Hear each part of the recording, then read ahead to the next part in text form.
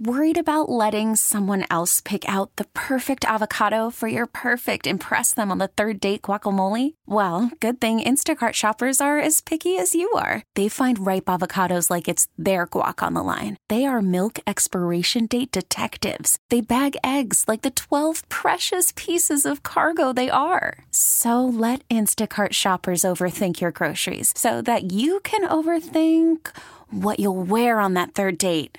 Download the Instacart app to get free delivery on your first 3 orders while supplies last. Minimum $10 per order. Additional terms apply. This episode is brought to you by Progressive Insurance. Whether you love true crime or comedy, celebrity interviews or news, you call the shots on what's in your podcast queue. And guess what?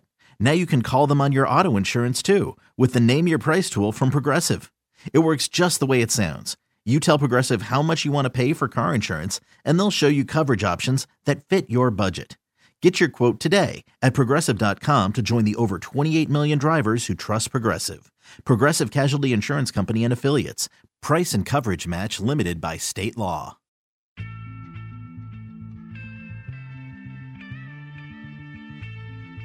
Curry splitting traffic with the dribble all the way. Reverse spins it up and in. Oh, my goodness. Defender on his back.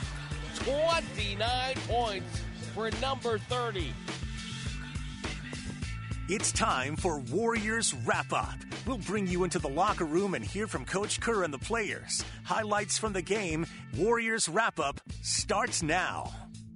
That's a 4-1 road trip for the Golden State Warriors, who go into Indiana on the second night of a back-to-back, and they blow the doors off the Pacers. Final score 131-109. A 4-1 road trip where the only loss was an overtime thriller in Atlanta, where you were a Steph Curry push shot at the buzzer beater from this being a 5-0 road trip. But the Warriors, they will certainly take a 4-1 trip. I was talking yesterday, the win over Philadelphia last night, that guaranteed a winning road trip, and that by itself felt like a win. But the Warriors, they now go into Indiana on the day of the trade deadline, where they didn't really make much noise. They made one trade. Corey Joseph, essentially the last guy off their bench. He's no longer a Warrior. He got bought out by the Pacers, by the way, who were the opponent tonight for the Warriors. That's all the Warriors did, but they said it didn't matter. They didn't need the extra help tonight. They knocked off the Pacers 131-109. 4-1 on the road trip. They've now won 5 of their last 6 games, and it's hard to come out of this game. I'm trying to not get too high or too low off just one result, a couple of results, but it's hard to come away from this game without a little bit of some renewed optimism around this team. Things are flowing better. Things look smoother. They're having fun on the court again. You're past the deadline. Maybe some of those nerves that come with deadline day, the weeks leading up to the deadline, maybe those nerves are past this team. Things are looking and feeling a little bit better right now, and tonight was one of the Warriors' better wins of the season when you consider the opponent, when you consider the circumstances of your fifth game in 7 nights, all on the road, when you consider you're without Klay Thompson, who on his birthday, by the way, happy birthday, Klay, did not play because of an illness. You go into Indiana on the back end of a back-to-back against a really good Indiana team, and you beat them at their own game. You hold them to 109 points. They generally average scoring about 14 points more than that per game, around 123 a game. You hold them to 109. Their star point guard, Tyrese Halliburton, only 5 points in this entire game. Did not score in the first half. Made just 1 3-pointer. He did have an 11 assists, but that's what he does. But you only limit him to just 5 points. A lot to be happy about for the Warriors. A 4-1 road trip, and the Warriors now are just a game under 500, 24-25. And if you are keeping an eye on the NBA standings, the Warriors, as it stands currently, a half game out of the final, not playoff, but final postseason spot, if you will. Maybe not even postseason. The final non-missing the postseason spot, because you have 1 through 6 are playoff seeds, and then 7 through 10 are the play-in spots. The Warriors are a half game out of the 10th spot. Utah is that 10th spot right now, a half game ahead of the Warriors, and they are currently playing the Phoenix Suns. We'll keep you updated on that score throughout the night here on Warriors Wrap Up on 95.7 The Game. The Jazz currently down 18 points in the second quarter, so if that score holds at the end of the night, the Warriors will be tied for 10th place, which means they're sneaking back into the playoff picture, and a big reason why is this 4-1 road trip. So a lot to be happy about for the Warriors tonight. Final score 131-109. And I want to hear from you guys here on Warriors Wrap Up on 95.7 The Game. Give me a call, 888-957-9570. That's also the Comcast Business text line. I see the 510 already chiming in. Ever since they traded Corey Joseph, the Warriors are perfect. Technically true, 510. Corey Joseph gets traded, and the Warriors are 1-0. We'll see if that continues. Don't want to put all the blame on Corey Joseph. There are certainly other players that deserve a share of the blame, but the Warriors have not lost since that move earlier today. And we will hear a little bit from Mike Dunleavy, Warriors GM, who spoke earlier today before this game about the Warriors' moves or lack thereof at the trade deadline and their belief in this current roster. I'm also keeping an eye on the YouTube chat, as always, here on 95.7 The Game. You can visit it, youtube.com/957 The Game. The chat is powered by the First NorCal Credit Union. I see a lot of people chiming in already.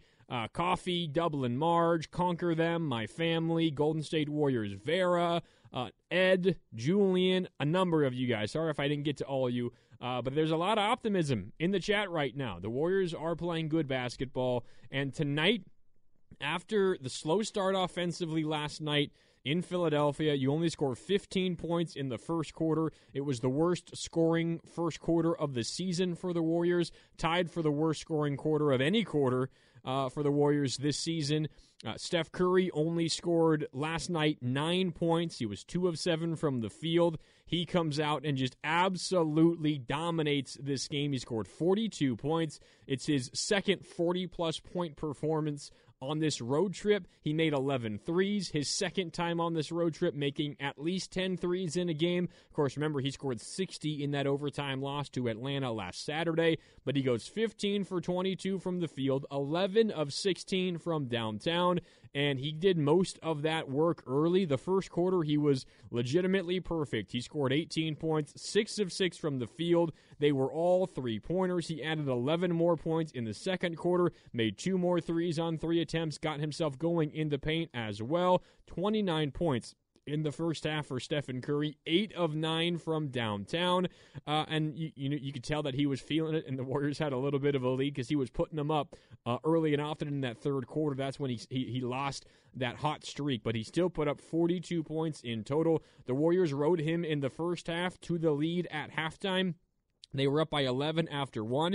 It was kind of a slow second quarter, but they still managed to find a way to win that second quarter. They go up by 12 at halftime, and then maybe, you can make a case the third quarter was maybe the most impressive quarter the Warriors have had in this game, maybe on this road trip.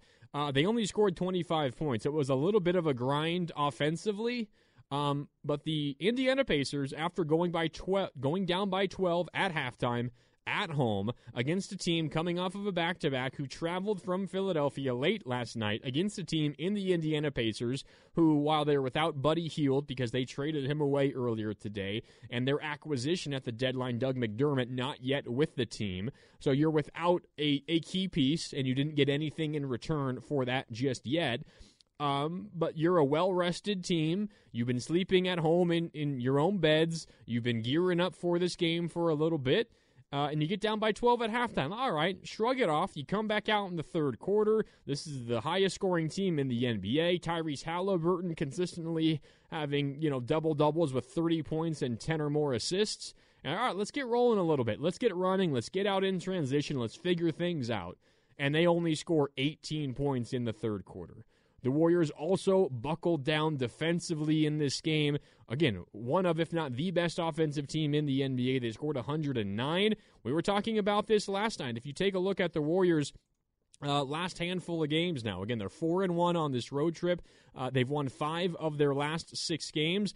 Go all the way back to the start of that stretch. So now in the Warriors' let's see, the Warriors' last 6 games, points allowed for the Warriors in their last 6 games, 107, 101, 141 in that overtime loss to Atlanta, 98, 104, and 109.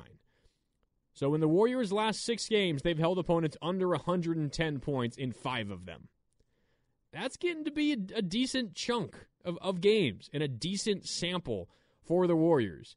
Now, I'm not saying that this is suddenly an elite defensive team, but if you leave this game only thinking of Stephen Curry's 42-point performance, and that certainly is the first thing that comes to mind because it was a classic Stephen Curry game. What he did in that first quarter, again, was incredible. 6 for 6 from the field. All of them were three-pointers. Wasn't quite a career high for Curry threes in a single quarter. He made 7 in one quarter. It was against Washington in the first quarter back in 2016. So not quite a personal record for Steph, but up there, one of the best quarters of his career. And that's obviously going to take a lot of the headlines. But what this Warrior team did defensively in this game as well, I think deserves a lot of credit. And then, aside from Steph, who really did a ton of his work in the first half, 29 of his 42 in the first half, how about the others and just contributions from up and down the roster? Kuminga didn't quite get to 20 points. He had 18 points. He was efficient, 9 of 16 from the field. Wiggins played a nice balanced game again, 11 points, 5 of 10, 4 rebounds, 5 assists. He had a steal as well. Draymond Green had 8, 8, and 5, also a couple of steals. Brandon Podziemski starting in place of Klay Thompson, 9 points, 7 rebounds, 3 assists, a couple of steals as well. And then the bench, Guy Santos, a career night, 13 points and 8 rebounds, both career highs. He made 2 3-pointers. Dario Saric was in double figures with 11. Lester Quinones chipped in 6 off the bench, also 5 rebounds and 5 assists for Quinones. Trace Jackson-Davis had some nice run at the end, back in the state of Indiana. And the Pacers fans, in the final handful of minutes of this game, once they realized that the Pacers weren't going to win this game, the only thing they began to care about was seeing Trace Jackson-Davis, who attended Indiana as a collegiate athlete and got to return to that state, a great basketball state, and got in at the end and had some nice run towards the end as well. So contributions everywhere for the Warriors in this game, and it was really, really impressive to see, and to see it come at this moment. Where the Warriors, again, are on the back end of a back-to-back. It's their 5th game in 7 nights, all on the road, and they managed to not just earn a win, but they kind of do it going away. I mean, they controlled this game from the jump. They led by 11 after 1, and it dipped to around maybe 5 or 6 midway through that second quarter. The Warriors closed strong in the second before halftime, pushed it to 12, and then they led by around 17 to 22 points for the rest of the game. It was an impressive showing for the Warriors. All right, just getting started here on Warriors Wrap-Up on 95.7 The Game. Marc Grandi with you. Want to hear from you guys. 888-957-9570. Is this stretch of Warriors basketball enough to get you feeling a little bit more confident about what this season might hold for the Warriors? Are you beginning to believe just a little bit? I'm not asking you if you think this team is now going to make a run to the championship, but have the last 6 games, 5 wins, this road trip, 4 wins in 5 games, is it beginning to change your expectations, change your goals at all? Because it felt like, for the most part, the expectations for Warrior fans for this team was down in the dumps. And more on that in a second. But first, I wanted to remind you that you're listening to 95.7 The Game, KGMZ FM and HD1 San Francisco, always live on the free Odyssey app, Twitch and YouTube, powered by First NorCal Credit Union. Because for me, again, it's hard to leave this game tonight and watching the way in which they played and not feel a little bit of a renewed optimism for this team. And it's a little bit of what we talked about last night on Warriors Wrap-Up before the deadline. I always felt, and actually first, before I get to that, I wanted to highlight a couple of comments here on the YouTube chat powered by First NorCal Credit Union. I think this comes from Julian. I think Kerr should see this win tonight after all the trade noise with Clay and Wiggins and see them balling in the face of the trade rumors and thinks that this team plays better without Clay. I'm not sure I'd go that far, Julian, but there is, I think, a statement that we can make about this team post-trade deadline where things just feel a little bit smoother and easier to kind of predict. And what we were talking about last night was I never felt like there was a big trade to be made for the Warriors this season. It just wasn't in the cards. I mean, I know some of the names that were thrown out there early in the trade talk. It was Siakam, right, who the Warriors saw today in Indiana. What did Pascal Siakam do today? 16 points. He had 8 rebounds, 2 assists, 6 of 11 shooting, 2 of 4 from downtown. Would the Warriors like to have him on their team? Of course they would. Of course, Pascal Siakam is a fantastic player, and he would make this Warrior team better. He would make most basketball teams better. You can say the same thing about OG Anunoby, who was acquired by the Knicks. The Knicks, by the way, very busy at the trade deadline, and they might have been one of the big winners of this deadline season in the NBA. And would the Warriors like to have OG Anunoby? Sure. Some of the other names that were bandied about. Would the Warriors like to have Lauri Markkanen? Yeah, certainly. Maybe more than anybody else. I mean, Markkanen would be a perfect fit on this Warriors team. Would you like to have DeJounte Murray, who was also discussed as a potential Warriors acquisition or just a potential piece that was on the block potentially? He ended up not getting moved.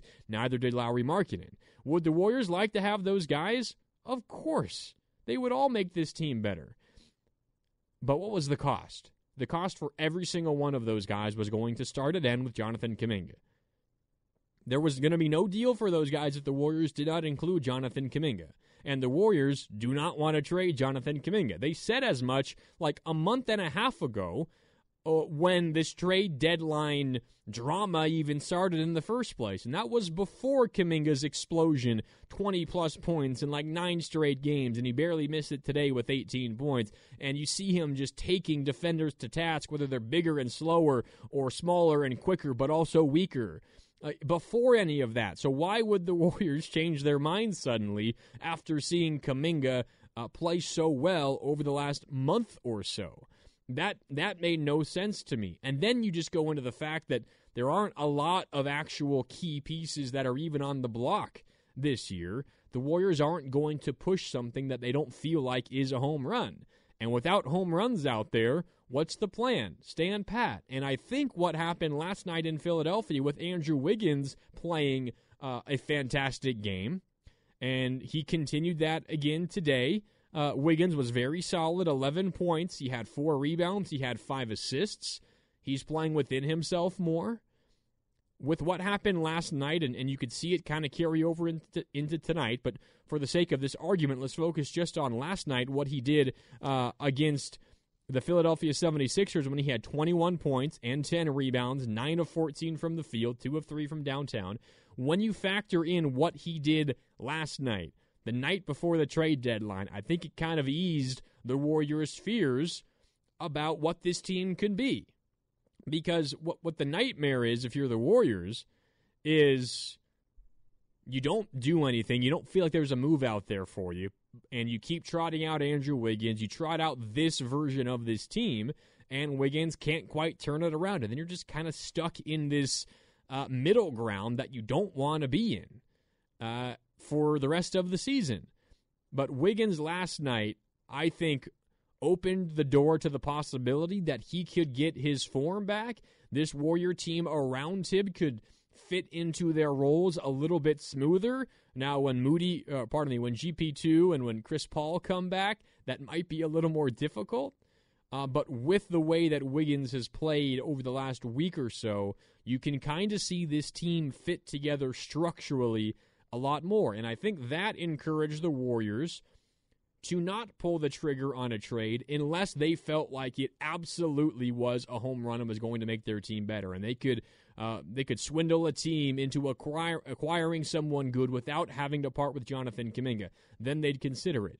But considering how this team has looked over the last couple of games, this road trip specifically, I think all of that encouraged the Warriors to say, all right, you know what? We're going to stick with what we got. We'll make a minor move here. Corey Joseph, appreciate your time, but we'll see you later. We're going to save some money there. We like what we're getting from Lester Quinones anyway. Guy Santos had a career night tonight. We will fill the back end of our roster eventually. The Warriors have a couple of weeks. They're under the 14-man minimum. They currently have 13 guys on their full-time roster because Quinones and Santos are on two-way deals. They'll likely convert one of those if they don't go and sign someone on the buyout market, which they certainly could. Spencer Dinwiddie is available. Robin Lopez is available, at least reportedly. Maybe the Warriors consider one of those guys. But if they don't, Quinones playing well, Guy Santos playing well, maybe the Warriors convert one of their contracts into a fully guaranteed deal. The Warriors save money, and you don't really affect the team that much because Corey Joseph wasn't getting many minutes. And when he was getting minutes, you could say that Lester Quinones currently, Guy Santos currently outperforming him in those minutes. And the other reason why the Warriors thought that was an okay move to make, in fact, a good move to make, was because the Warriors have seen what Brandon Pajemski has done with the ball in his hands as a ball handler. And we've talked about this as well over the last couple of weeks. I feel like what Pajemski has shown as a legitimate point guard, as a true point guard, could lead the Warriors to fewer Corey Joseph minutes because now you have a legitimate ball handler that you can trust. And you have Stephen Curry, and you have, of course, Draymond Green. And when Chris Paul comes back, you have him, and then you have Pajemski. There was really not a role for Corey Joseph anymore. So I think all of that explains the Warriors' moves at the deadline, and given their play recently as a team, Wiggins and Clay, although he was sick today and did not play. Happy birthday to Clay, by the way. It's unfortunate that he didn't get to play on his birthday, but he looked really good last night, playing within himself, calm, cool, collected, not forcing much, passing the ball well, rebounding the ball well. This is all kind of, I think, reinforcing what the Warriors wanted to happen and reinforcing the decision that they made at the trading deadline. All right, let's go back out to the phone lines here on Warriors Wrap-Up on 95.7 The Game. Mark is in Millbrae. He joins the program. If you guys want to get in, give me a call, 888-957-9570. Mark, what's up? You're on Warriors Wrap-Up on 95.7 The Game. How you doing? Hey, what's going on, man? Really impressed on this road trip. I honestly thought they would go 2-3, best case scenario, and to prove all of us wrong, especially me, luckily and gladly, by the way, to go 4-1 on this road trip. Just tip of the cap to them. Played outstanding. I really thought they would lose this game tonight. I just love the way they came out. You're playing against an excellent Pacers team, which with a lot of firepower at home. Rested, you're on a back-to-back without Clay, unfortunately out tonight, and to really go out and take it to Indiana like they did, I'm just thoroughly impressed, and especially on the defensive end, to really hold this team to, especially a guy like Halliburton who's having an MVP season, to basically shut him down, and the rest had an offense, which rarely happens in this Pacers team, especially at home. All in all, man, there's no complaints. This was just outstanding for the Warriors, and Curry was incredible as usual. Just another, what can you say about him? Another MVP performance tonight.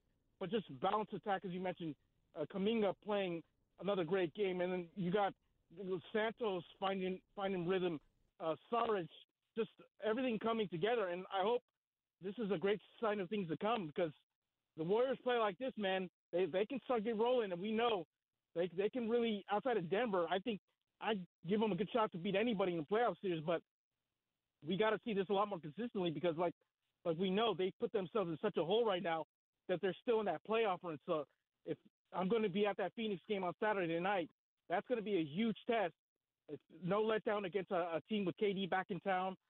That's going to be a major test. But as far as tonight, incredible performance. As far as the trade deadline, we knew if they minor move, we knew that the odd man out was going to be released there. What's his name? Forgetting him right now. Well, the guy got just released. We know he would be the odd man out. I thought Chris Paul, maybe a minor move, but other than that, there was nobody available in the market. But tip of the cap to this Warrior team, outstanding road trip, and now hopefully they find they're striding now into getting rolling right now, and hopefully with another test on Saturday night. Thanks for the time, man. Just tip of the cap to the Warriors tonight. Yeah, good call, Mark. And you're talking about Corey Joseph, the guy the Warriors just traded to the Pacers. They also sent cash to Indiana, essentially encouraging Indiana to take on some of that contract to save the Warriors some money. The cash that you pay out to Indiana isn't up against the luxury tax, or the Warriors paying some or saving some money by doing that. You don't have to pay tax on the money that you send to another team in a trade.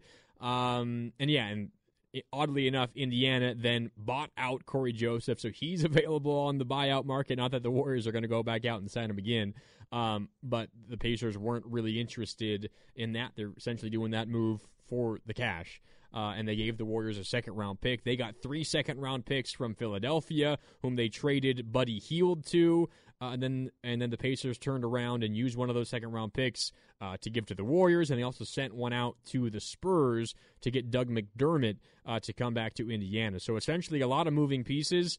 The Pacers traded Buddy Hield, and they got a net return of 1 second-round pick and Doug McDermott. So that's the move for the Pacers. The Warriors essentially money-saving move, and I wanted to correct something that I said earlier. I said the Warriors would be looking either on the buyout market or to convert one of their two-way contracts to a fully guaranteed deal. I mentioned Guy Santos as a possibility, more likely Lester Quinones, but one of the reasons it's more likely Lester Quinones is because Guy Santos is already on a fully guaranteed deal. Shout out to everyone on the YouTube chat for correcting me there. Brought to you by First NorCal Credit Union. Guy Santos is already on a full-time roster spot. So the Warriors, they have 2 open spots officially. You're allowed to carry up to 15 full-time, fully guaranteed contracts during the regular season in the NBA. And the Warriors now, with the trade of Corey Joseph, have 13. And the NBA requires you to carry at least 14. So the NBA says you can carry 14 and have an open spot, or you can carry 15 and have them all filled. You can, though, dip under that 14 threshold for just a little bit of time, say, like this moment exactly, after a trade, and then you could fill up that spot in a little bit. The Warriors might do that on the buyout market. I see some of that buyout talk going on the YouTube chat powered by First NorCal Credit Union already. The Warriors could do it as well by converting Lester Quinones to a fully guaranteed deal. The other two-way players currently for the Warriors are Jerome Robinson and Usman Garuba. Certainly 100% likely that if any of those two-way guys get converted, it would be Lester Quinones and not Robinson or Garuba, because Quinones is playing consistent minutes right now, and he's looking pretty good in those moments. Now, he's not going to get a ton of minutes, I would imagine, when the Warriors get healthier, when Chris Paul returns and when GP2 returns. But if we are to circle one guy who would potentially be converted from a two-way to a fully guaranteed deal, it would be Lester Quinones, because Santos, as the YouTube chat pointed out to me, also as I'm looking at the Comcast Business text line, as the 415 pointed out as well, Guy Santos is already on a guaranteed deal. So the Warriors have a couple of options. The buyout market, which has names such as Spencer Dinwiddie, as Robin Lopez. There are some others out there as well. Or you convert Lester Quinones, and there you get up to the maximum, or not the maximum, but the minimum 14 fully guaranteed roster spots as mandated by the NBA. And the Warriors like to keep that 15th spot open for flexibility and also to save a little bit of money as well. So I don't think the Warriors will be in any rush, and they might not all season fill up that 15th spot, but they are mandated to fill up that 14th spot by a couple of weeks. So we will get an answer from the Warriors on that in just a little bit of time. All right, back out to the phone lines we go. The Warriors beat the Raptors 131-109. It's a 4-1 road trip. The Warriors have now won 5 of their last 6 games. If Utah loses in Phoenix tonight, or to Phoenix tonight, the Warriors will be tied with the Jazz for the 10th seed in the West, which is that final play-in spot. So the Warriors, with a little bit of a run here over the last couple of weeks, week and a half, they are sneaking back up in the standings just a little bit. Still a lot of work to do, of course, but a good step in the right direction here for the Warriors on this road trip. All right, back out to the phones we go. 888-957-9570. Up next is Rich in Fremont. Rich, how you doing on this Thursday evening? What's up? Hey, I'm good, man. It's a Thursday evening for a Warriors victory, man. You got to love that. I mean, I looked at the way they played tonight, which I wasn't able to watch because I was at work, but I listened to it on the radio on 95.7 The Game, of course. There you go. And I loved it, man. It was great play. And Stephen Curry, the thing that bothers me about this whole thing is that, you know, you have this happen with teams sometimes, right? The coaches, they gather, you know, their core players, and then they bring in some pieces, and then they try to get them to meld together to make it work. And sometimes you get teams with slow starts. And I think that's what's happening with Golden State right now, because now you look at them. Now all of a sudden they're coming together. They're coming in transition. They're basically playing as a team, and they're playing with joy, which is something that Steve Kerr was saying that he wanted them to do again. And so the most ironic part of all of this is the fact that you have freaking Stephen Curry, okay, playing the way he's playing, and yet the NBA snubbed him as an all-star. I just don't understand it. I don't understand it.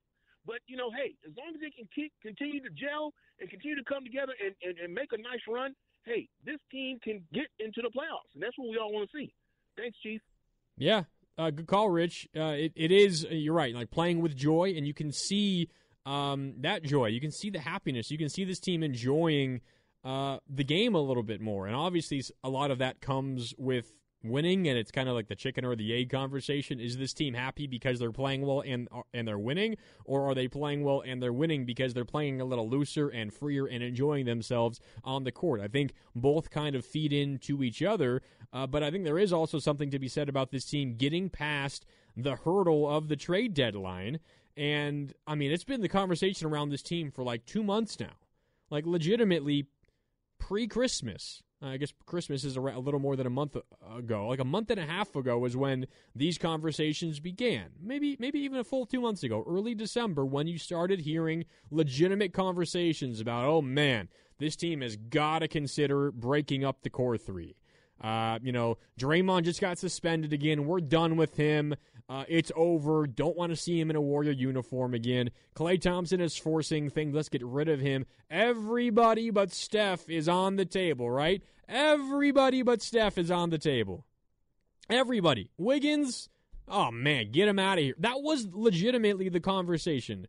Not just from fans and, you know, follow the YouTube chat here all the time on Warriors Twitter, constantly trying to find the pulse of the Warrior fan base. It wasn't just the Warrior fan base feeling that way. It was legitimate national reporting. Everybody but Steph is on the table. The Warriors are considering everything at the trade deadline. This might be the end of the big three, right? Draymond Green, when he comes back from suspension, well, if he comes back from suspension, you know, is he going to get traded quickly after that? Are the Warriors done with him? Can they trust him again? And I'm not saying that what Draymond did to get suspended and what he's done in the past wasn't a bad thing. It certainly was, and he has to earn that trust back from the Warriors, and he's done a pretty darn good job at that lately. But that's where this conversation was. And now the Warriors, for better or worse, are past the trade deadline, and they're intact.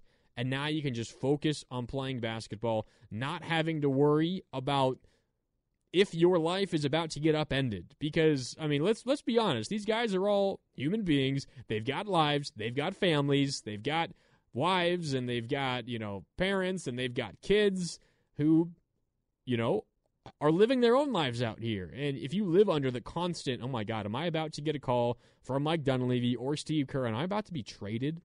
After winning a championship here in Wiggins' case, after winning multiple championships here in someone like Kevon Looney's case, after winning 4 championships here, if you're Klay Thompson, if you're Draymond Green, like that is not an easy thing to live through, and I can only imagine what it feels like. So now that they are through that, and you get past the hurdle of the trade deadline, I do think it is a little bit easier for things to kind of fall back into place just a little bit. And speaking of some of the conversations or the Warriors' general inactivity at the trade deadline, Steph Curry was asked about it post-game. This comes from Anthony Slater on Twitter. He was asked if he's comfortable with the path the Warriors chose, which is essentially, are you comfortable with your team generally standing pat, not making many moves. You only made one move, and it was at the very end of your bench. And he said yes. And he also told media, told Anthony Slater and company, our Warriors insider here on 95.7 The Game, that he was aware and privy to the front office conversations, which is no surprise. Of course, the Warriors were going to consult Stephen Curry and run everything past him. But it seems like the Warriors are at a point in Steph Curry where you are confident enough, at least, in what you currently have to just give it a real run. And it's not as if that is clearly the best option, clearly the thing that should lead the Warriors to more success than anything else. Just when you consider what the legitimate other option was, it becomes relatively clear that was the best choice. Because the other option was either make some nothing moves here and there like they did with Corey Joseph, or move on from Jonathan Kuminga and actually get a legitimate player in the NBA.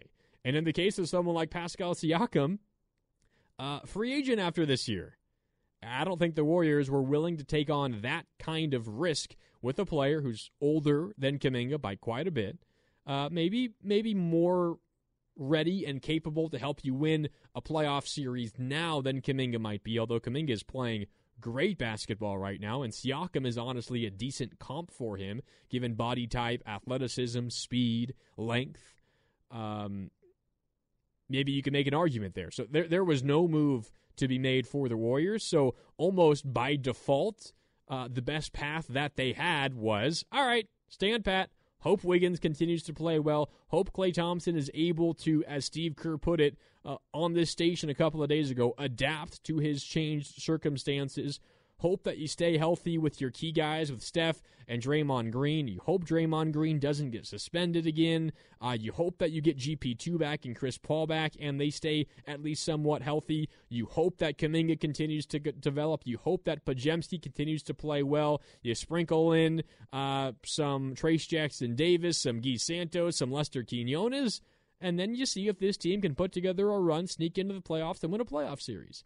That seems like the most obvious path for the Warriors, and it has for a while. Once it became very clear that the Warriors' non-Kuminga pieces were not going to get them anything of value in return, the Warriors had no choice to make. It was stand pat, aside from some end-of-the-bench moves, and fingers crossed that your veterans start playing better. And they have up to this point. Warriors win in Indiana, 131-109. They're now a game under 500, 24-25. They've won 4 of the 5 games on this road trip. They've won 5 of 6. Now they fly all the way back across the country to San Francisco. They got the Phoenix Suns. Kevin Durant is in town on Saturday. We can talk a little bit more about that and the challenges ahead for the Warriors in the final 4 games before the All-Star break. That's coming up on the other side. Also, we will hear from Steve Kerr, who talked to the media postgame. All that and more is coming up as Warriors wrap-up continues. Marc Grandi with you after a Warriors win in Indiana, 131-109. More next on 95.7 The Game. Saric waiting as Curry pops off a down screen from Draymond, catches and shoots. 3 balls up and good. He knocked down another one. He is 7 for 7. 21 points without a miss. 58-53 Warriors. Now back to Warriors Wrap-Up on 95.7 The Game. Yeah, that was one of 11 threes that Stephen Curry hit in this one. He ends up scoring 42 points to lead the Warriors to a 131-109 win over the Pacers in Indiana to close out a 4-1 road trip. The Warriors have now won 5 of their last 6 games. Welcome back into Warriors Wrap-Up on 95.7 The Game. Marc Grandi with you. We've been talking a lot about the Warriors' decisions at the trade deadline, essentially the decisions to stand pat. I will play some Mike Dunleavy for you in just a little bit. Also, we will hear from Steve Kerr. But can't we marvel about Stephen Curry for just a little bit here? 11 made threes.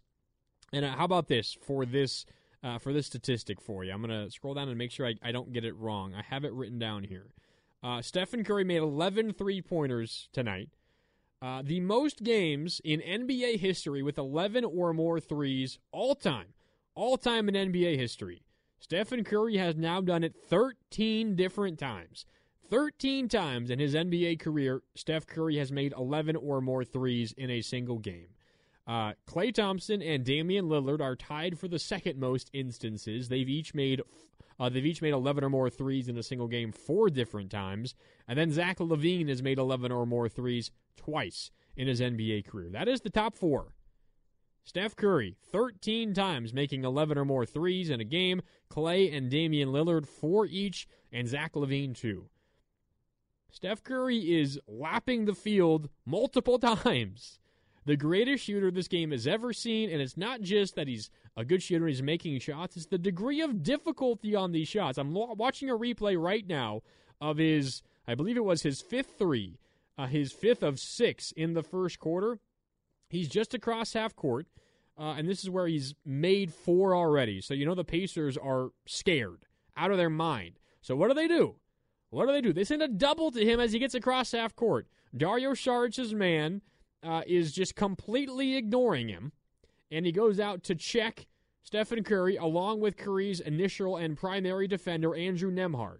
It's Jalen Smith, and they double them just across half court. He's barely inside the logo, dribbling between his legs, step back off of a between-the-legs dribble, and hits a 3 over 2 defenders. Like, who does that? Steph, that's who. He does something every single night that leaves you in awe. And I think what has been so frustrating about this season for the Warriors is you still see the greatness from Stephen Curry, but no one else has really been there to support him on a consistent level. Like, if what makes this season and what has made this season so difficult for the Warriors, and Steph is included, like, you've seen so much frustration from Steph, and it's not as if Steph is without blame for some of these losses. I mean, he's had some questionable end-of-game situations, turnovers, and all of that. But for the most part, I mean, he's playing like an all-star, certainly, and he clearly is. He could have been an all-star starter, but he wasn't.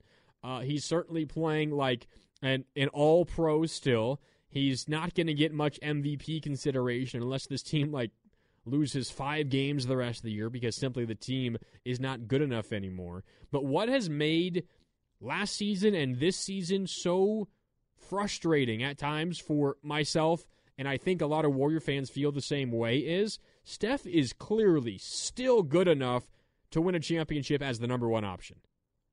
Like when the Warriors won 2 years ago, when they beat the Mavericks in the Western Conference Finals and then beat the Celtics in the NBA Finals. Steph won his first NBA Finals MVP. He was incredible. Remember that Game 4 where he just willed the Warriors to a win on a nearly gotta-win situation, win or you're down 3-1 in the NBA Finals, and he wills them to that victory? Like, Steph is still that guy.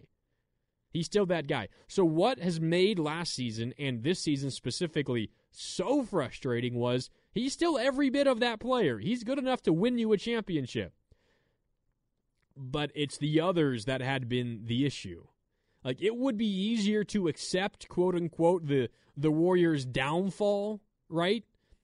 If Steph Curry, age 35, just was falling off of a cliff and wasn't nearly as good as he was 2 years ago.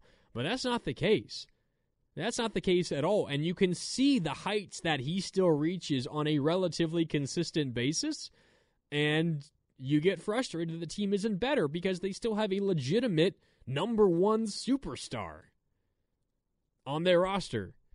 And that's what has been so emotionally freeing and cleansing the last couple of weeks because, and really the last month and a half with Kuminga, but even more recently with Andrew Wiggins playing a little bit better. There's been some up and down from Klay. Kevon Looney's had a nice road trip. It's nice to see that support come back from the others. And tonight was a great others game. Tonight was a great others game from really up and down the lineup. I mean, you look at what the Warriors did in this game, up and down the lineup. You got 42 from Stephen Curry, 18 from Kuminga, 13 from Guy Santos, a career high, 11 from Saric, 11 from Wiggins, 9 from Podziemski, 8 from Draymond Green, 6 from Quinones, 6 from Trace Jackson Davis, 5 from Moses Moody. it was a good night for the Warriors and a lot to be happy about, and it is a little bit emotionally freeing to see it. And I see Uncle Looney on the YouTube chat, powered by First NorCal Credit Union. Come on, Curry ain't been peak Curry. Everyone has been an issue. I said that off the jump, Uncle Looney. He's not free of blame. He's cost the Warriors a couple of games down the stretch with some bad turnovers. But the point is, he is still, he has no right being this good at age 35. No right being this good at age 35. And he's still a good enough player to be a number one on a championship team. It's just, at times, he's been asked and been forced to do too much. And you can see, tonight was a different story because he was just incredible. 42 points. He made 6 threes in the first quarter, 8 of 9 at halftime.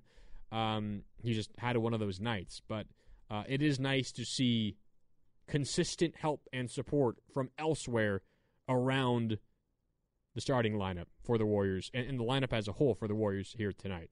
All right, let's hear a little bit from Mike Dunleavy Jr., who addressed the media pregame today after the trade deadline. We were talking about the Warriors' options at the deadline. I argued for the last couple of months now that the Warriors didn't really have much of a move to make unless they wanted to give up Jonathan Kuminga, and they clearly don't want to give up Jonathan Kuminga. Mike Dunleavy asked why the Warriors did not make a big move. Here is the Warriors GM addressing the lack of a big move from earlier today, addressing the media. There wasn't something out there that we thought could improve our team significantly for the appropriate price. So, for that reason, we more or less decided to stand pat. And, does a part of it happen to be that we still believe in this roster? It's a good, talented group. It's starting to play better. And therefore, we look at it in some ways as like we're getting CP back, GP back, the emergence of Kuminga, we feel like we're getting better, and we didn't want to do anything that we felt would be anything rash or an overreaction to anything. While at the same time, I thought we explored some pretty good avenues to make our team better right now and for the future. And, sometimes you just don't get over the goal line with that stuff. Yeah, I think that's pretty spot on for Mike Dunleavy. Now, he was asked if he thinks this team as currently constructed, because that's what he's getting at. He was asked if this team as currently constructed is a championship contender. Here's more Dunleavy. We don't have a championship record at this point. And so that's the challenge, to get ourselves into the mix and get ourselves, whether it's to the play-in or into the tournament is the most important thing. We have championship experience. We have guys that have been there and can do it. I think we're capable. Unfortunately, we just haven't played to that level to this point in the season.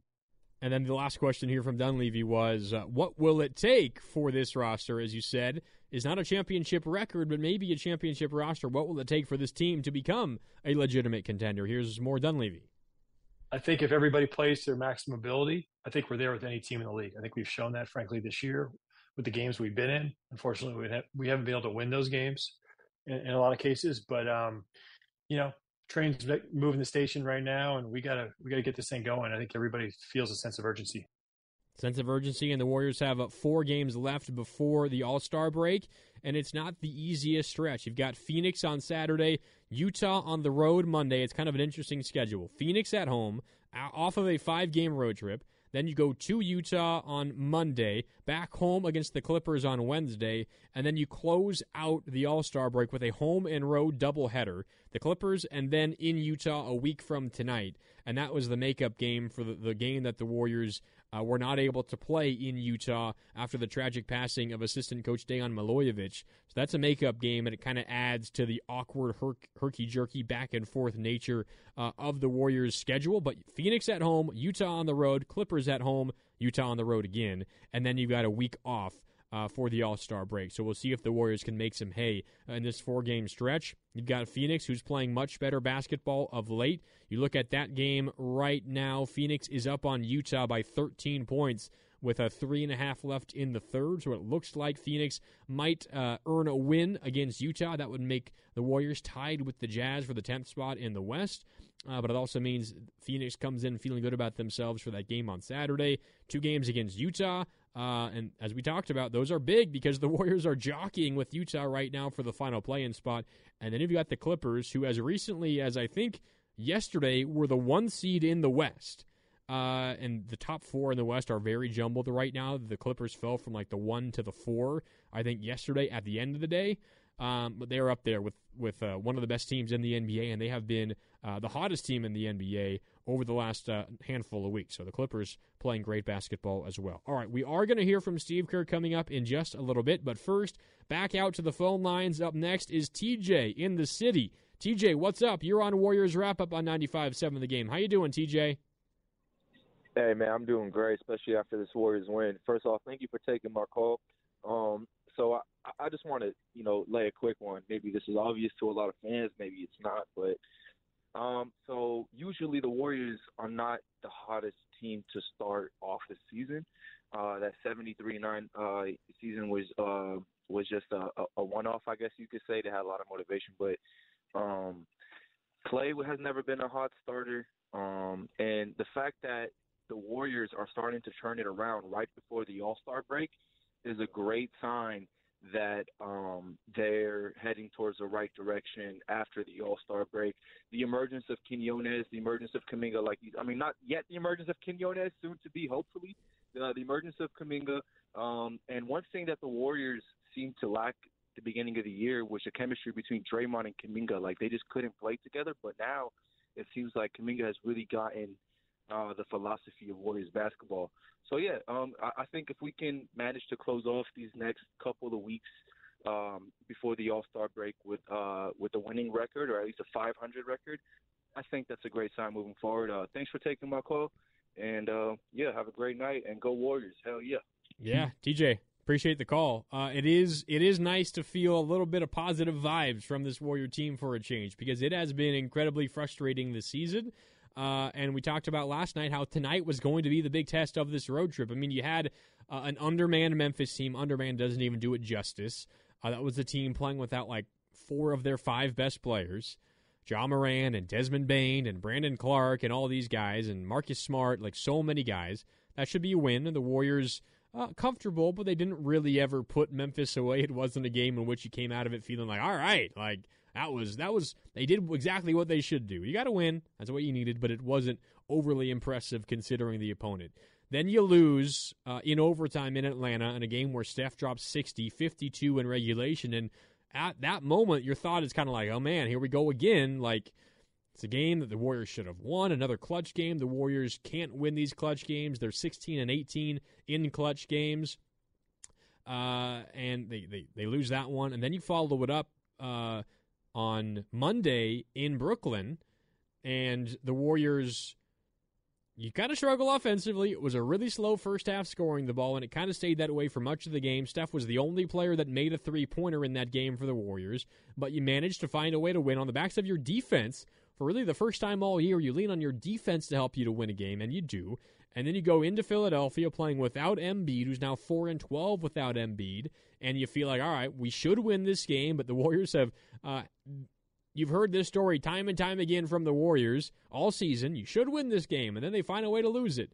And they take care of business. They blow out the 76ers in the second half, and you cruise to a victory. You allow Steph to get some rest, Draymond to get some rest, Clay to get some rest, although the Clay rest ended up not mattering because he missed this game with an illness.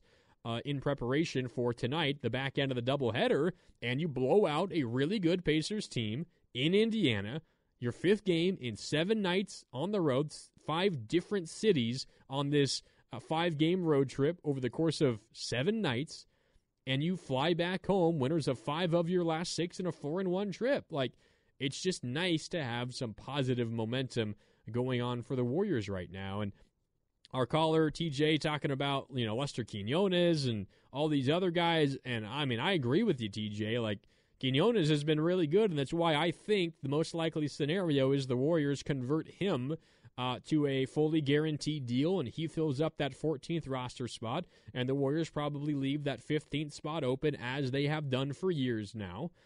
But the reality of the situation, TJ and everyone else, is once GP2 is back, once CP3 is back, you're probably not going to have a lot of time for Lester Quinones.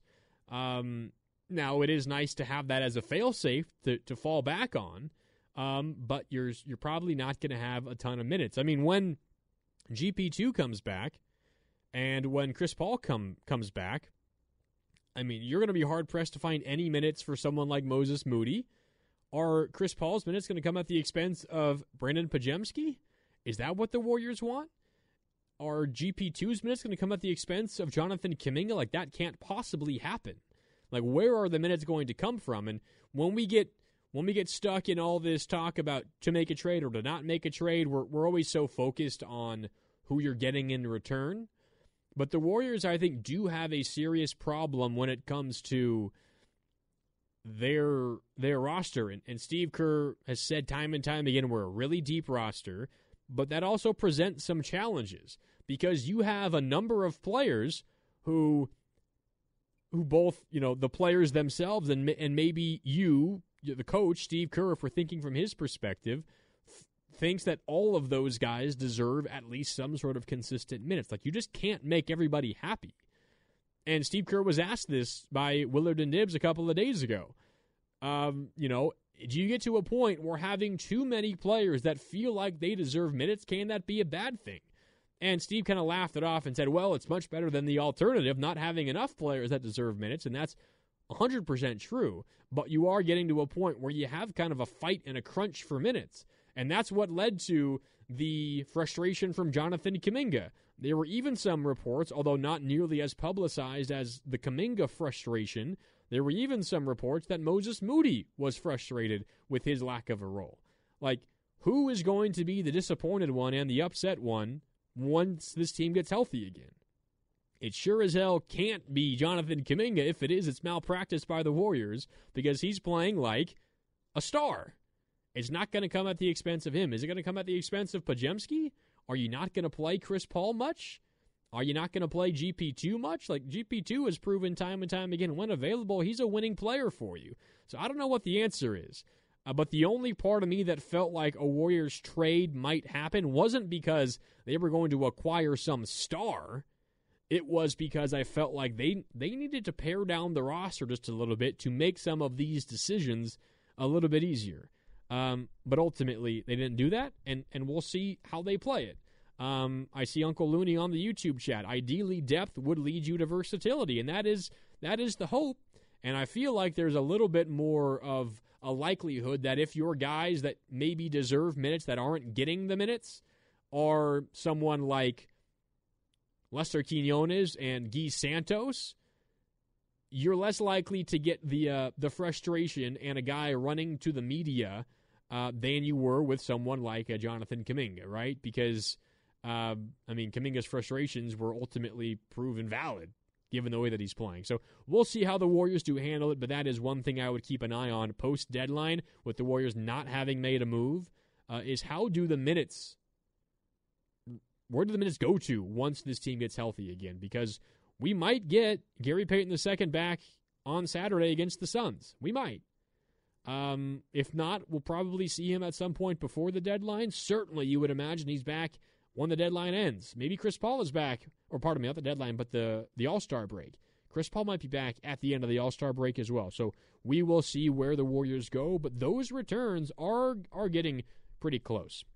All right, a little bit more here on Warriors wrap-up on 95.7 The Game. Let's hear from Steve Kerr, address the media after the game tonight. Again, a 131-109 Warriors win on the road against the Pacers. It wraps up a 4-1 road trip. The Warriors have now won 5 of their last 6 games, and the Warriors are a game under 500, 24-25. And as it stands right now, they are a half game out of the 10th seed in the West, which is the final play-in spot. The Jazz, currently who hold that half-game lead over the Warriors, are losing against the Phoenix Suns as that game, heads into, let me just refresh here, that Utah-Phoenix game is into the fourth quarter with the Suns up by 19. So unless there is a nice comeback for the Jazz in the fourth, it looks like the Warriors and the Jazz will be tied for the 10th spot in the Western Conference at the end of the night. All right, Steve Kerr addressed the media postgame after this Warriors win and a 4-1 road trip. Here is Warriors head coach Steve Kerr. We had a great start to the season, and then obviously things, kind of went haywire. But this feels like the best version of us, with the starting lineup playing the way they are. bringing guys off the bench who are giving great energy and effort and execution. And yeah, it's definitely a nice run that we're on, and we gotta keep carrying it forward. You've been talking about how much the defense has been improving, but what do you think of that play against it at hard offense?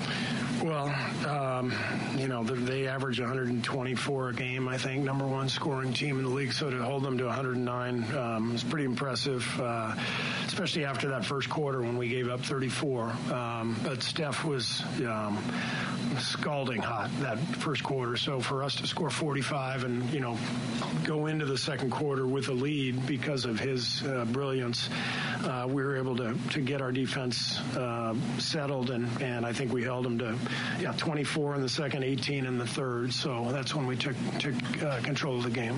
Earlier in the year, I guess during that 6-inch start, we talked about the depth that this team has been. Did you expect it to be kind of at this point now where you're getting the kinds of contributions from B and from Lester, even Brandon and Trace that you guys are getting?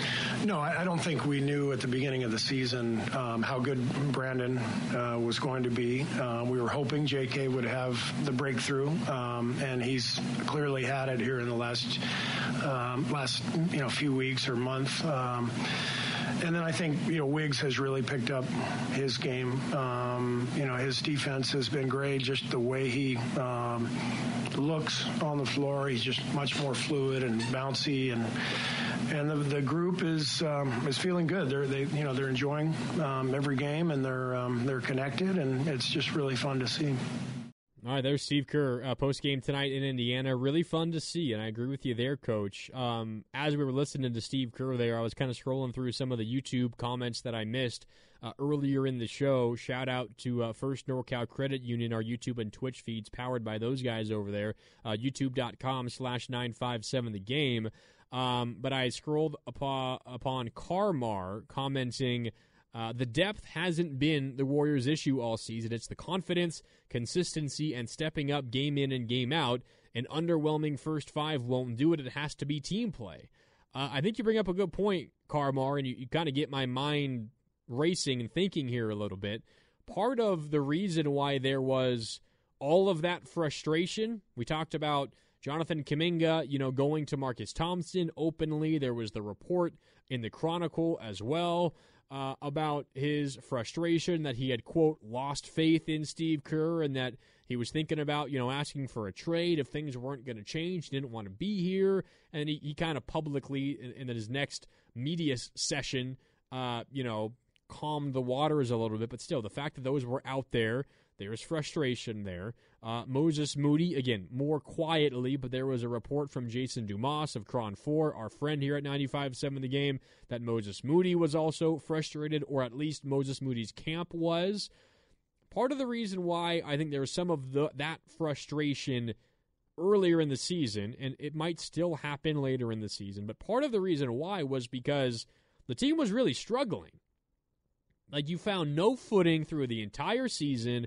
Wiggins was struggling, but he was still starting. Clay was forcing shots, and he was still starting. And Steve Kerr was unwilling to make a change.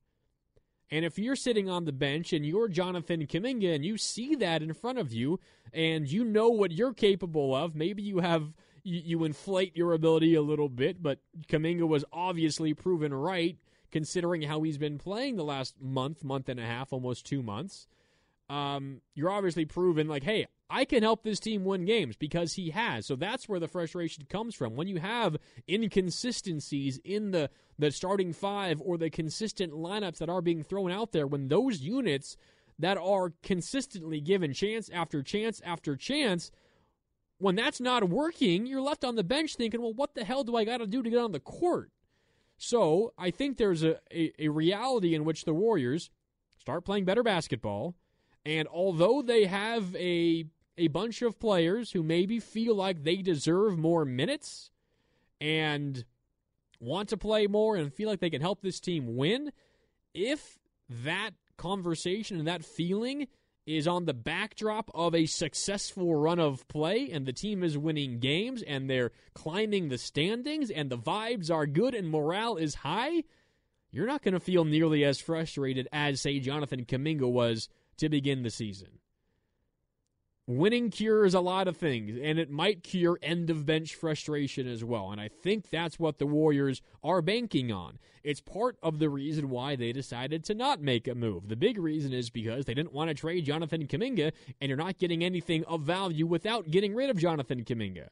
But another reason is the Warriors hoping that if they start playing better, they can utilize the depth much better than they did in the first half of the season. And I think that is possible for the Warriors at this point of the season because everyone has been needed at some point this year, and the Warriors are a very old team. There's probably going to be a couple more injuries before the end of the year.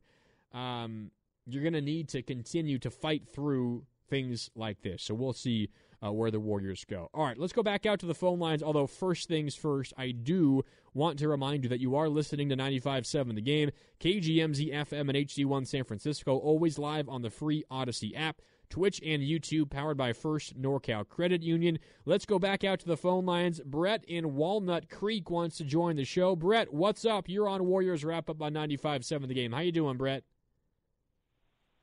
Hey, doing great. Hey, I had to call an audible on myself. For some reason, my brain was on the 49ers with the game this weekend. But here's what I've really noticed about the Warriors in the last, let's even say 7-8 games, is an effort and an energy and a willingness to say, like, I don't need to be the guy. But I'm going to make sure my other guys are the guys. And I've seen that from even Kuminga when instead of just driving the lane every time, he'll drive the lane hard, dish. Pazemski, hustling. So starting to do the things that I think all of us wanted out of them and wasn't getting. And I think the true means of a good coach is understanding that I'm willing to change. I'm willing to do something a little bit different. I don't want to be so stubborn and steadfast in that my way or the highway. I think Steve Kerr has done a great job of saying, like, what do I need to do? Where do I need to massage the lineup a little bit to get the most out of my guys? And I think we're starting to see that in the last couple of weeks. Even the games they lost. I mean, they lost an overtime game to the Lakers, lost a 1-point game to the Kings. It was an overtime game when Steph scores 60. I think the young guys are starting to get more confidence, more understanding of that they're not just role players, but they're difference makers.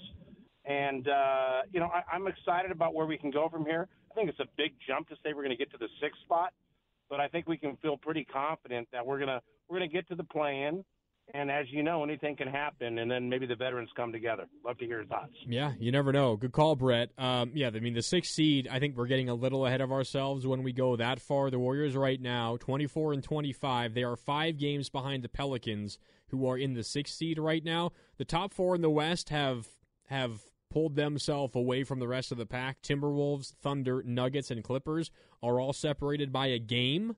And then you have the Suns and the Pelicans officially tied for the 5. So for the 5 and then the 6th spot, those two teams. And then you have the Kings only a half game behind, the Mavericks a game behind the Kings, the Lakers 2 games behind the Mavericks, then the Jazz and the Warriors. And if the Jazz lose tonight, which it looks like they will, the Warriors and the Jazz will be tied for that 10th spot, although the Jazz will have, I guess both teams will be exactly 500 or 1 game under 500. The Jazz have played 2 more games than the Warriors, so percentage point difference there, but essentially both teams tied a game under 500 for that 10th and final spot. So the Warriors are still looking at a decent gap, and it's not just the size of the gap, it's the teams you have to jump to get there. You're looking at having to jump Utah and the Lakers and the Mavericks and the Kings and the Pelicans or the Suns.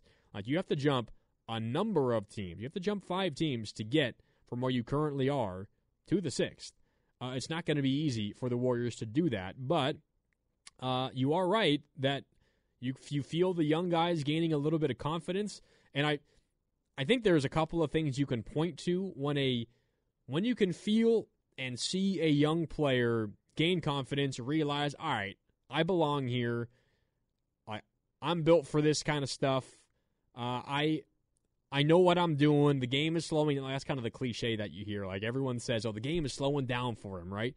But the way that you can see it, at least in my mind, something I like to look for is when a younger player who is playing better makes a mistake. Whether it was just a bad decision, they dragged their pivot foot, it's a turnover, whatever it was, a bad foul, you came down when you should have stayed up straight up to avoid a foul, whether you take a bad shot, whatever the case was. How does a young player respond after a bad play? Do they let it snowball?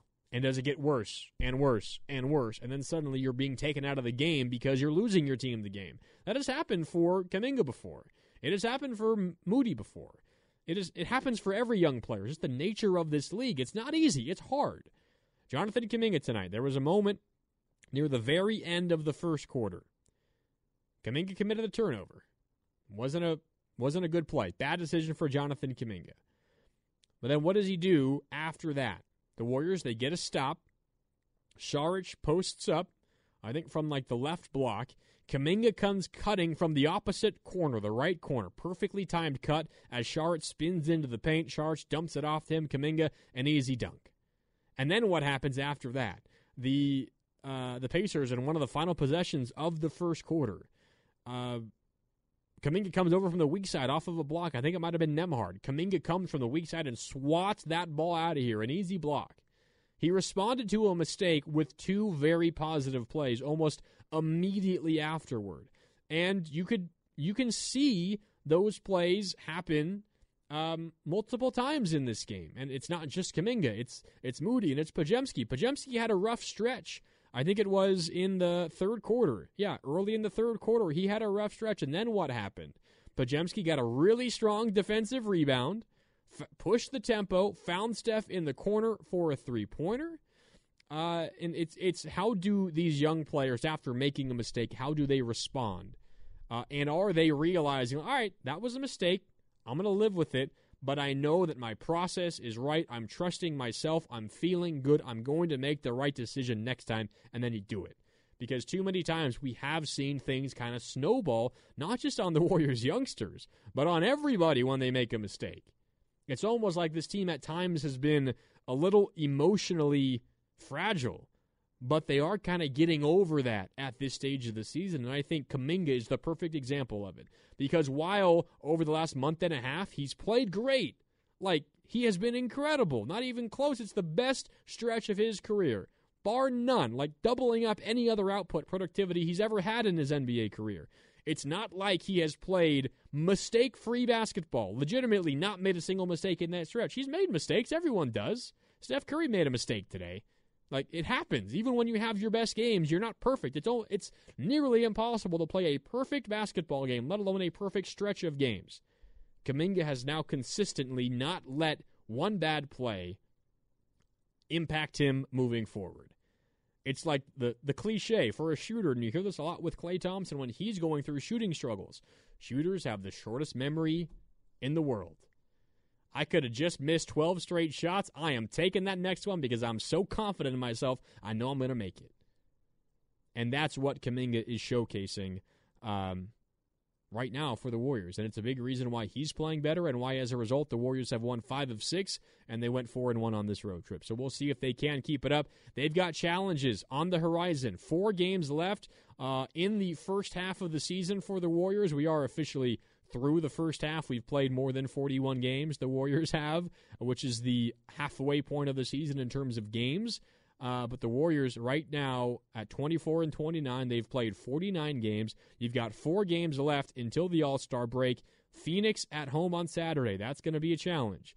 Utah on the road on Monday. Clippers at home on Wednesday. And then you close out your first half schedule before the All-Star break with another Utah game on the road a week from tonight. So a Clippers at home, Clippers at home, Jazz on the road back-to-back before the All-Star break. That's going to be a tough one, but those are all teams the Warriors are either going to be tied with at the end of the night or that are ahead of the Warriors in the standings in the Western Conference. Winning At least the 2 Utah games would be huge. You go 3-1 in this final 4-game stretch. You're feeling pretty good about yourselves heading into the All-Star break when the Warriors open things up with a 3-game homestand after the All-Star break against the Lakers, the Hornets, and the Denver Nuggets. So we got that to look forward to. We've got more Warriors basketball coming up on Saturday. Our last caller shouted out the Super Bowl. We are 2 hours, or I did this last night as well. 2 days, not 19 hours, not 2 hours. 2 days, 19 hours, and 21 minutes away from kickoff of the Super Bowl. We'll talk a lot more about that tomorrow, of course, here on 95.7 The Game. By the way, a couple of notes now that I did bring up football. Christian McCaffrey, Offensive Player of the Year, official. What else? Lamar Jackson was named MVP. Brock Purdy didn't finish second either, I don't think. I haven't seen the voting. He finishes fourth. Brock Purdy finishes fourth in the voting. CMC finished third. McCaffrey third in MVP voting. So McCaffrey finished higher than Brock Purdy in the MVP voting, and he was the Offensive Player of the Year. Also, shout out to Patrick Willis, a Niner great, going to the Pro Football Hall of Fame. How about that? I'm sure the guys all day tomorrow on a Football Friday will be talking about all of that and more, and some Warriors talk as well, as the Warriors have now won 5 of their last 6 games. All right, that'll do it for us tonight here on Warriors Wrap-Up on 95.7 The Game. But first, as Sterling reminds me through the glass, we got a couple pieces of business to take care of. Up first is extending the three-point line, and for that, who else? I mean, he scored 42 tonight. It's Stephen Curry. Curry dribbles it off the Draymond screen. Another three. There's number 11. 11 threes for Stephen Curry on Klay Thompson's birthday, and the crowd going crazy. Yeah, there's Stephen Curry. He was incredible in this game. Made 6 threes in the first quarter. Made 11 in the game. 42 points for Steph. Easy choice. He's our extending the three-point line, brought to you by West Coast Men's Health, successfully treating men for ED and chronic pain. Visit westcoastmenshealth.com today. Steph was incredible. He made one 30-footer just inside the logo. 2 guys on him, hand in his face, hit it anyway. He doesn't care. He's Stephen Curry. He can do whatever the hell he wants. He was really good tonight. He gets our extending the three-point line honor, once again brought to you by West Coast Men's Health. Up next is our hardest worker of the game, which is brought to you by the Alameda County Sheriff's Office, who works hard to serve the community. Are you looking for a career in law enforcement? Learn more about job opportunities at joinacso.com. I feel like I can go a number of ways here. The Warriors had a number of players in double figures. Of course, Curry had 42, Kuminga 18, Wiggins and Šarić had 11. You had 7 rebounds as well from Šarić. But I got to give some love to Guy Santos, the rookie, with career nights twice on this road trip. Set career highs in Brooklyn and now set career highs in both points and rebounds tonight in Indiana. It was Guy Santos, 13 points, 8 rebounds. He made both of the threes that he took in this one tonight. Guy Santos is really good. Career highs for Guy. He is our hardest worker of the game. Again, brought to you by the Alameda County Sheriff's Office. And the Warriors, a happy flight back to the Bay Area where they gear up for the Suns. Kevin Durant and company coming to town. Of note, Devin Booker not playing tonight for the Suns. We'll keep an eye on that, see if he plays on Saturday for the Suns against the Warriors. But that's a conversation for Saturday here on 95.7 The Game. All right, one final time for Sterling Bennett, for Chris O'Connell. Also, shout out Lucas Alexander, who was answering some phones earlier in the show. Sterling says, don't shout out Lucas Alexander. I'll shout him out anyway. Lucas, hope you're listening as you drive home. Drive safe. My name is Marc Grandi, signing off. Thanks so much to all of our YouTubers, the Comcast Business text line, Twitch as well. One final time, the Warriors win 131-109, and they're back home, a game under 500 coming up on Saturday against the Suns. Thanks so much for tuning in, and have a great rest of your Thursday evening.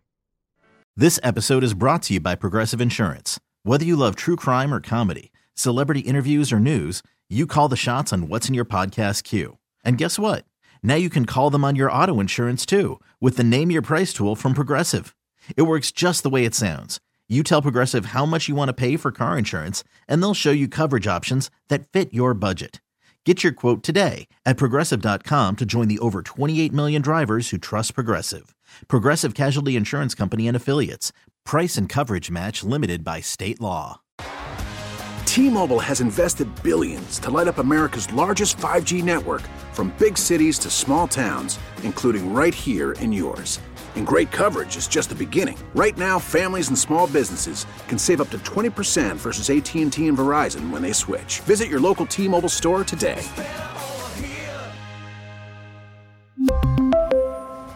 Plan savings with 3 lines of T-Mobile Essentials versus comparable available plans. Plan features and taxes and fees may vary.